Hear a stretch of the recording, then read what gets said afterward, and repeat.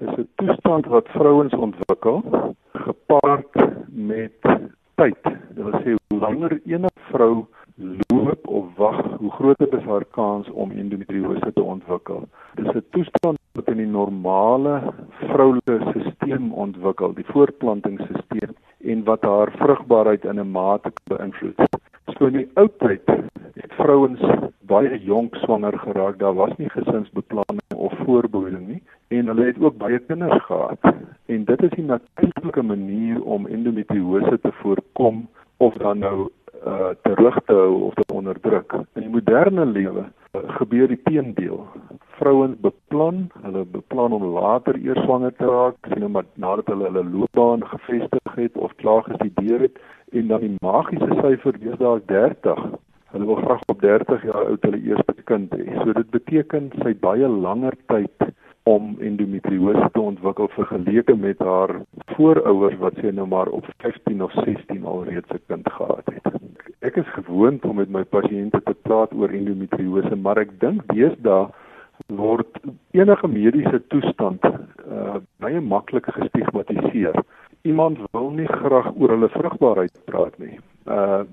Dis in aanhalingstekens vir baie mense, kom ons sê, 'n skande. Hulle wil nie daaroor praat dat hulle sukkel om swanger te raak nie. Hulle is skaam daaroor of so iets. En endometriose word direk met vrugbaarheidsprobleme gekoppel. En om daai rede mag dit die rede wees hoekom pasiënte nie openlik daaroor praat nie. Ek dink persoonlik as 'n vrou menstrueer, elke keer wat sy menstrueer, het sy 'n geringe kans om die begin of die saadjie te plant om endometriose te ontwikkel.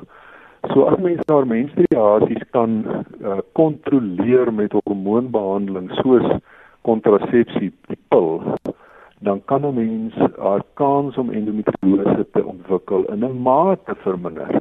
Die tweede ding wat ek dink belangrik is om die natuurlike geskape stelsel wat 'n vrou het, om vry te kan uitvloei wanneer sy menstrueer. Daai stelsel moet 'n mens nie blokkeer nie. En daar's nie twyfel dat die gebruik van sekere sanitêre produkte soos tamponne maak dat 'n vrou nie vry uitvloei nie, en dit verhoog die moontlikheid dat sy endometriose kan ontwikkel. En dit is ook 'n ding wat in die moderne tyd gebruik word. So, 'n mens moet 'n keuse maak tussen die gerief en dan nou die moontlike risiko om endometriose te ontwikkel. Daar is nie 'n enkele behandeling wat 100% sukseskoers met endometriose het nie.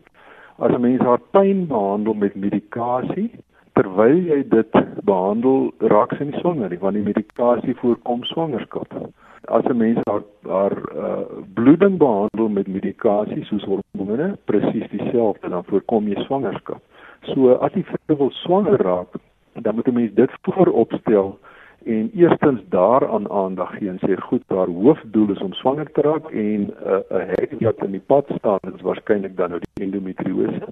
Dan mag ander faktore ook in haar pad staan, maar ons praat nou van endometriose, en dan is chirurgie die enigste om endometriose te verminder.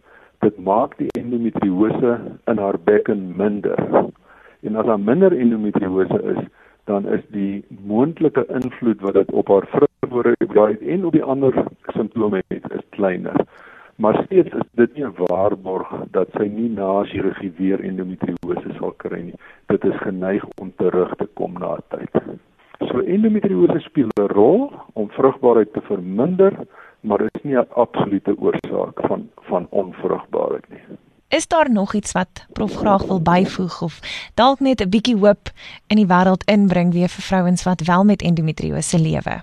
Ek dink in die eerste plek sê ek altyd vir my pasiënte, endometriose is nie 'n doodsvonnis nie. Dit maak nie siek nie, dit maak nie dood nie, maar dit is wel 'n dief. En wat steel dit dan eintlik van die pasiënt? Dit steel die pasiënt se lewenskwaliteit.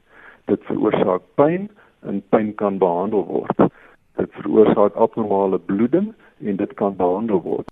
En dit verminder vrugbaarheid en dit kan behandel word. So al die simptome van endometriose kan hanteer en kan behandel word. Die belangrikheid is om die diagnose te maak, ander faktore uit te skakel en die korrekte behandeling aan te bied. En dan is daar beslis hoop, so dit nie die einde van die wêreld nie.